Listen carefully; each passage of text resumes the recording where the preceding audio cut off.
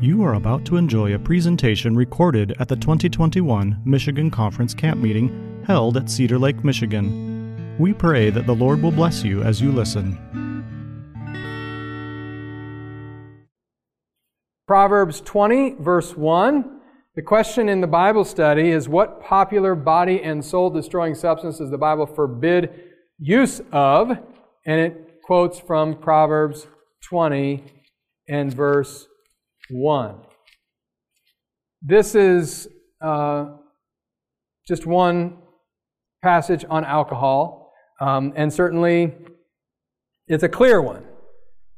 But undoubtedly, when you study the topic of alcohol, if you're talking to people who are, have been Christians, most denominations are just fine with a moderate use of alcohol. And what do they point to, or what reasons would they give for a moderate use of alcohol? Because Noah was drunk? Okay, let's talk about Noah being drunk. Why would we not believe that that was reason enough to support moderate use of alcohol?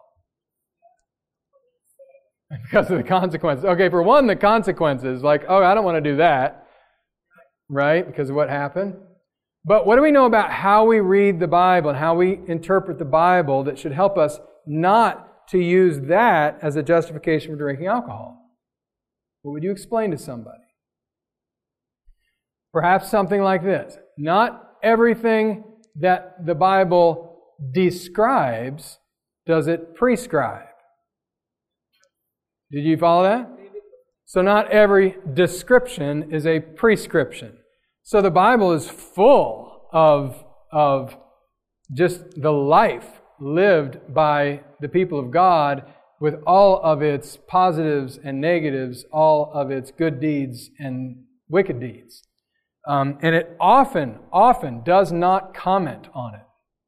In other words, it does not comment on whether it was good or not. It just says what they did. You cannot use what someone in a historical narrative did as support for doing it. Otherwise, we could look to polygamy, and we could look to David's transgressions and all kinds of things and start to justify ourselves through historical narratives. You cannot use historical narratives to justify. So that's how we would respond to that. Yes? Okay. So the sister is bringing out the Apostle Paul, who told the young minister Timothy to do what? Take a little wine for your stomach's sake. Now, how would you respond to that? There's nothing wrong with my stomach, so I don't need to do it. Okay, anybody else? What's that? It was Welch. Yeah, what kind of wine? Is that what you're going to say? Okay. Isaiah 65, verse 8 is a helpful verse when it comes to the topic of wine. And people, Isaiah 65, verse 8. He says, thus says the Lord, as the new wine is found in the cluster, and one says, do not destroy it, for a blessing is in it, so will I do for my servant's sake, that I may not destroy them all. Now, in the Bible, both the Hebrew and Greek, there is only one word for wine, whether fermented or unfermented. Okay? How do we know that? Because of Isaiah 65:8. It's one of the best ways. Because where is this wine? It's still in the cluster. Okay? So this is clearly not fermented wine, but it's calling it wine. Right? So now we know from Isaiah 65:8 that the Bible refers to pure grape juice as wine. And we have to then look at the context to be able to know if it's talking about fermented or unfermented. Now, admittedly, okay, I'm not going to stand up here and say this is just such an obvious issue. Admittedly, this is not a totally black and white issue, and it does take some, common sense and some interpretation. But the Bible is clear that wine is a mocker, strong drink is raging, and whoever is fooled by it is not wise. And there are, other passages in Proverbs that you have in your lesson that point to the dangers of drinking alcohol. The thing about it is, there are some explanations, and I'll share with you a couple. They may not have 100%, how do I want to say, positivity, okay? Because I'll hear different scholars who have slightly different takes on it. But I've heard some pretty powerful positions put forward. I know that back in the day, Bakioki was a scholar who talked a lot about how, about the fermentation process, and how he went back into the history and how they preserved the juice so that it would not ferment, and a variety of different things. So that's what it takes, is people go back and they try to look at what they did back then, okay?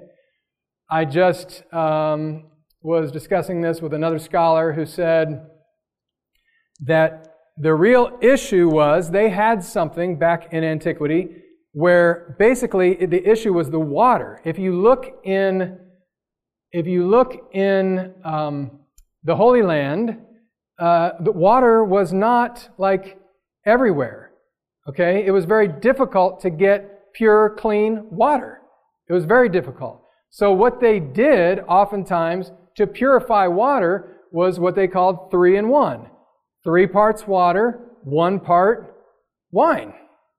And they would do that to actually purify the water.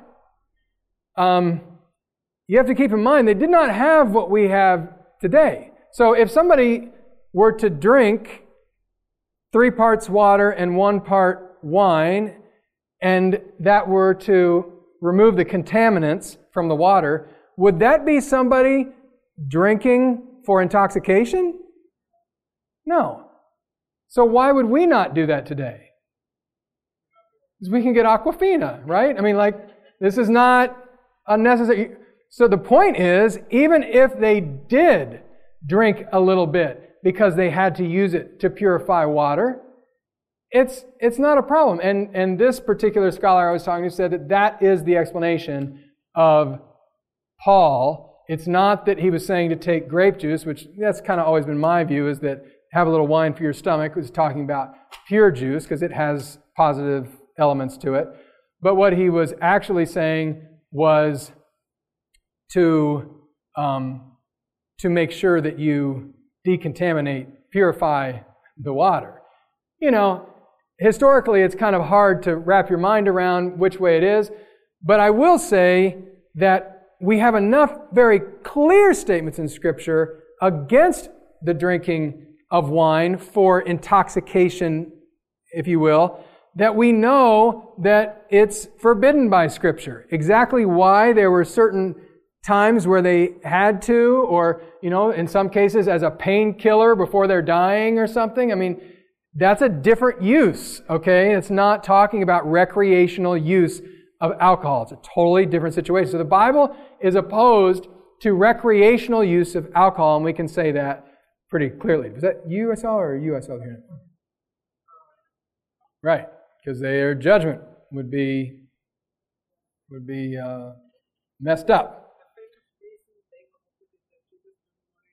Right, and when you talk about Jesus turning water into wine, again, you have to look at the context. The context, purely, from what you see, you have these, if you look at the amount, the quantity that was there, was Jesus partying?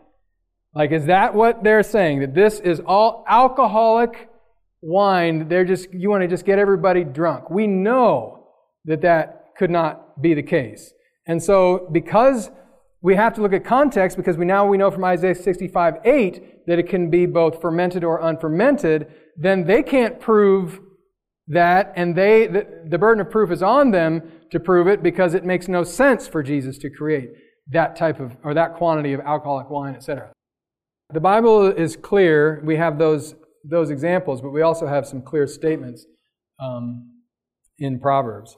So let's move past that, but I did want to talk about it for a little bit, because it is something that you will, when you give a Bible study, people will ask the questions. So let's look at number 5. What kind of diet did God give to mankind at the beginning? I'm not going to go real deep into this because we have too many things to cover. So I'm just going to zip through some of this now.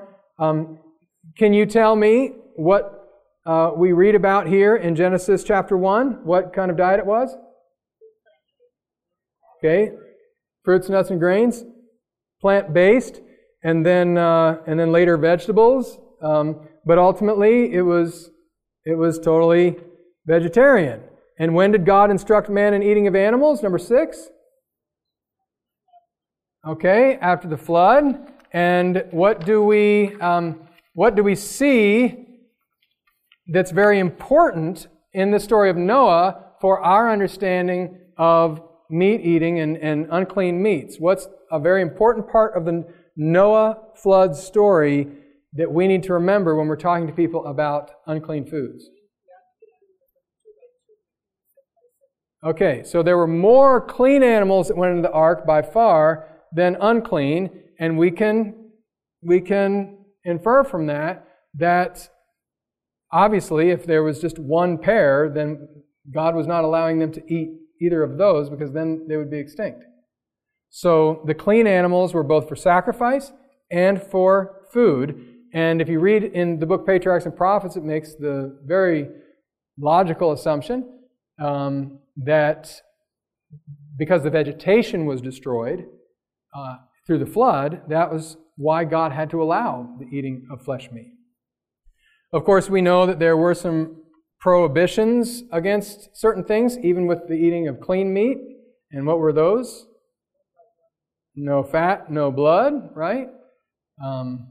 Makes me think back to the day when I used to eat meat many, many years ago. You go in the grocery store and they have those white,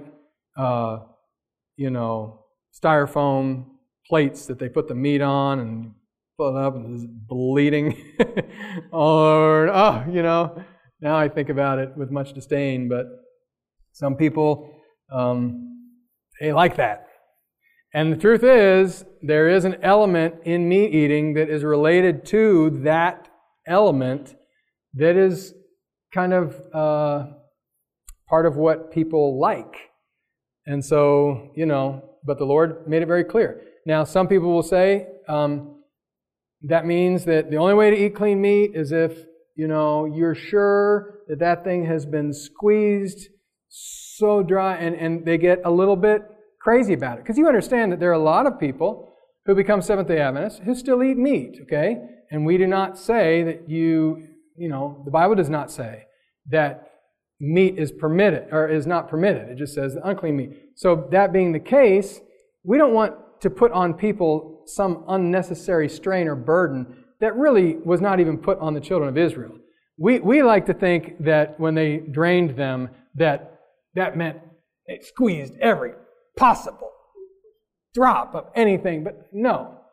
It doesn't mean that, they ignored it, but it's certainly, we don't want to strain at a gnat, okay? If people eat clean meat and they are making that decision and they're discarding unclean meat, we should be thankful for that. Tell them the prohibition about blood and fat and leave it there, okay? And they're well on their way to a more healthful life.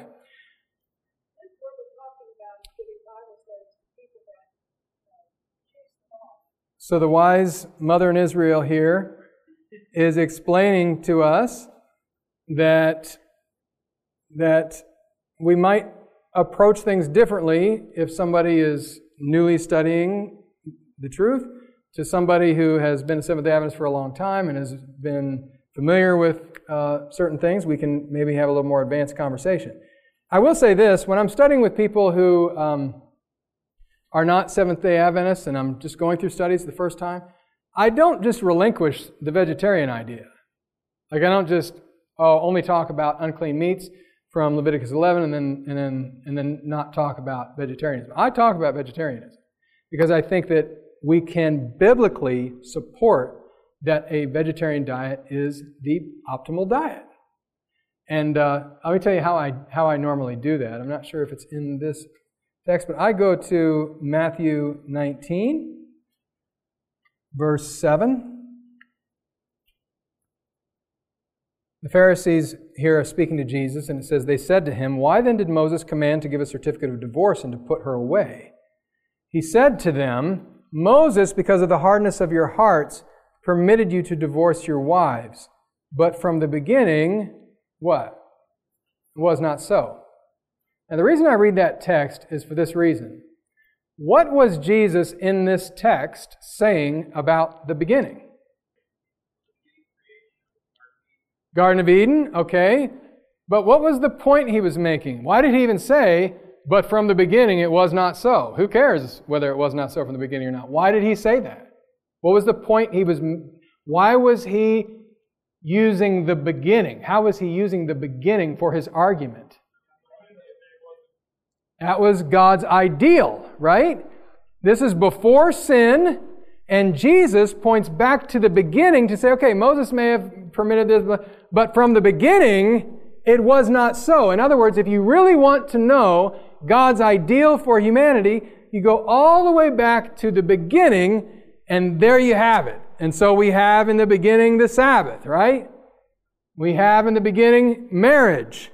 We have in the beginning a vegetarian diet. And it was how God intended for humanity to live. Yes? When we're talking about a biblical argument, and I do share this with people. I go to that text, Matthew 19. I talk about the diet in the beginning, which we have the texts here. And then I also talk about heaven. Because what do we know will not be in heaven? Death. And some people have never thought this through. There's going to be no death in heaven. And that means there will be no... Now, will there be eating in heaven? How do we know there'll be eating in heaven? It's the fruit on the tree, right? I work with my colleague in Sabbath School Personal Ministries. The director is from the Dominican Republic. And he loves mangoes. So he says that the 12 fruit on the tree are 12 different kinds of mangoes. That's what we're going to get. So in case you were wondering what it was going to be, and we're going to speak Spanish, by the way. Anyway, but the point is, in heaven there will be no meat eating.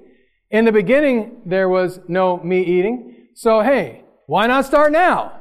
Like, that's a good argument. That's a biblical argument. We're not mandating, but we are saying it is the ideal, and that's clearly shown, and it will be that way again when we get to heaven. So, yes, you can eat meat that's clean according to the Bible. It's not a sin to do so, but it would be for your good and for your benefit to work toward an ideal diet. And that's where you start just educating on the benefits of a vegetarian diet. Anyway, that being said, let's keep moving along. This particular lesson goes into how long the Bible says these health laws were to be in effect. Does anybody know what this says in Isaiah 66?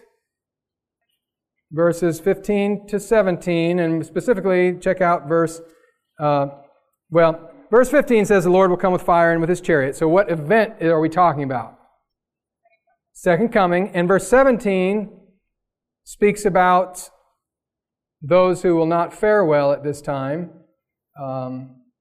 It speaks about those who go to the gardens after an idol in the midst, eating swine's flesh and the abomination and the mouse, and that they shall be consumed together. So here we have a reference to unclean meat that is still a prohibition all the way at the second coming. So it's very clear that these laws will be in effect all the way to the end.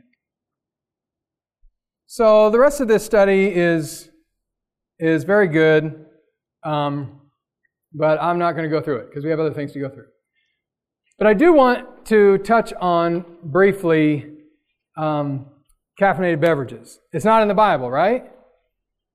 So how do you support biblically the Seventh-day Adventist view that we should not drink caffeinated beverages? Okay, your body is the temple of the Holy Spirit. Whether you eat or drink, whatever you do all to the glory of God. Pray that you prosper just as your soul prospers. Yes, your health just as your soul. Yes. So this is kind of the distinction that I make when I give a Bible study, and you can, use whatever persuasion that means the most to you. But what I explain to people is we have in the Scripture this prohibition of alcohol, right? And this prohibition is based on the addictive nature and the destructive nature of alcohol, right? The Bible doesn't say anything about smoking. The Bible doesn't say anything about cocaine or drugs or whatever. But most Christians understand that these things are destructive to your body, and when you read these texts, the principle is very clear that we should not be destructive to our bodies. So then we just point out to people what they often do not know, which is that caffeine is a drug. Now, what about caffeine's word structure gives you the sense that it's a drug? Okay, it's addictive. I'm talking about the word itself. It's a clue. It's the "ine" at the end, right? Can you think of any other drugs that end with an I-N-E? Nicotine, codeine, heroin, cocaine, right? It's a drug. Everybody understands that it's a drug. It may be a milder drug, but it is a drug. Because of that, it also is not just behaviorally addictive, but it is physically addictive. Okay? You have withdrawals from it. Now, I know this because I used to drink a lot of coffee. I was, I worked, before I was a pastor, I worked in the corporate world, and I was a plant controller, and there was a manufacturing facility right behind us, and so the workroom where we could go in, we had all free coffee machines. So I would go to that free coffee machine and just hit the button. You could hit any button you wanted. Sugar, cream, hot chocolate, mix it all together. It was like dessert. And I would do that first thing in the morning. And then after a while, I saw that I needed to do it again like mid-morning, because you get that little lull. And then, of course, after lunch, you got to do something. And then you get late in the day, and of course, you're getting worn out. By the end of the day, you have to have a, jump start, a kick of caffeine 4 to 5 times through the workday. And at that same time, while I was doing that, I began to study my Bible. I began to become familiar with the Seventh-day Adventist message, and I began to learn what Seventh-day Adventists teach about caffeine. I also learned what Seventh-day Adventists teach about water. No, we don't think that you have to give up water. I'm not. But we think you need to drink a lot of it. And I did not drink water. I did not drink hardly any water. So I made a decision. Yeah, there's water in my coffee. Why do I need water? So I made the decision that I was going to stop drinking coffee and drink water in place of it. So what I did was, in the morning, when I went to work, and I would normally get coffee, I drank a large glass of water right from the start, at the beginning of my day. You're not going to believe it, but I actually had more energy from that big, tall glass of water than I ever got from the coffee. Well, maybe in the beginning from the coffee, but certainly not for a long time had I had that. And you understand how caffeine works, right? You drink, you're moving like this in your life, not needing coffee, you're fine. And then you start to do it, and boom, picks you up. And then when you drop down a little lower than you were before. So it gets to the point where you need coffee to get where? Up here? No. To just get back here. It becomes like you need more and more and more of it just to get back to functioning semi-normally. And so, instead of where I had gotten to where I was just kind of tired, it wasn't really helping anymore, I had bad breath, all the rest, now I had water, I had energy, and I found that it was not chaining me anymore. I didn't have to drink it. And that's a beautiful thing. It's a beautiful thing to not be addicted to something. And my personal conviction is that the Bible is helping us to see, the Apostle Paul says we should not be mastered by anything. That there is no reason that a Christian should ever partake of something that is physically addictive recreationally. That is playing with fire and is not a wise or Christian practice. So we as Seventh-day Adventists believe that if it is mind-altering and addictive, then we will not use it for recreational purposes. That's alcohol, tobacco, caffeinated beverages, etc. And by putting it in that same category and helping them to understand it's because it's mind-altering and addictive, and we're talking about its recreational use, then people at least begin to see and appreciate it. So we have drugs in the Seventh-day Adventist Church. We call them, nutrition, exercise, water, sunlight, temperance, fresh air. Right, the 8 doctors.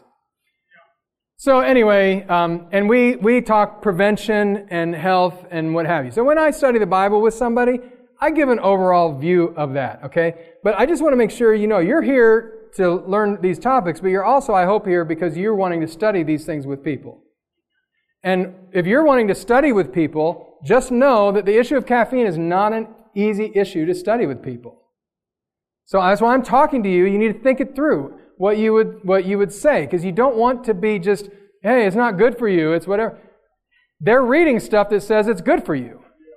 You know? They're reading it. I have articles. Whenever you find an article, now that you're thinking, I give Bible studies, you need to be looking. When you find an article that says, I have a couple of them that point out that there is no good that comes from caffeinated beverages. Some of the tests that they do with people who, get a little slightly higher test score or something, they did not control for caffeine drinkers. So a caffeine drinker is going to need caffeine in order to operate at a more optimal level. But I have some fantastic, articles that I've read on caffeine, and I keep them. Because when I'm studying with people, I want them to understand there are a lot of things that are very destructive that are not in the Bible because the Bible didn't really speak to those issues. They weren't the prominent issue at that time. We could look to different cultures and have different types of drugs and drinks and things that we could be talking about. But the bottom line is the principles are there, and we believe that the principle stands. And if you have a logical, clear argument, then you'll be successful at persuading people to do what's best for their health. All right, let's have a brief prayer. Father in heaven, thank you for the study on health. We pray that these especially challenging areas that we study with people about, unclean foods, but specifically the vegetarian diet and the optimal diet, as well as substances that can be addictive and destructive. Lord, as we seek to persuade people that their health is a significant part of their spiritual lives, we pray that you give us wisdom and help. Now bless us as we have a short break and continue with one more session. In Jesus' name, amen.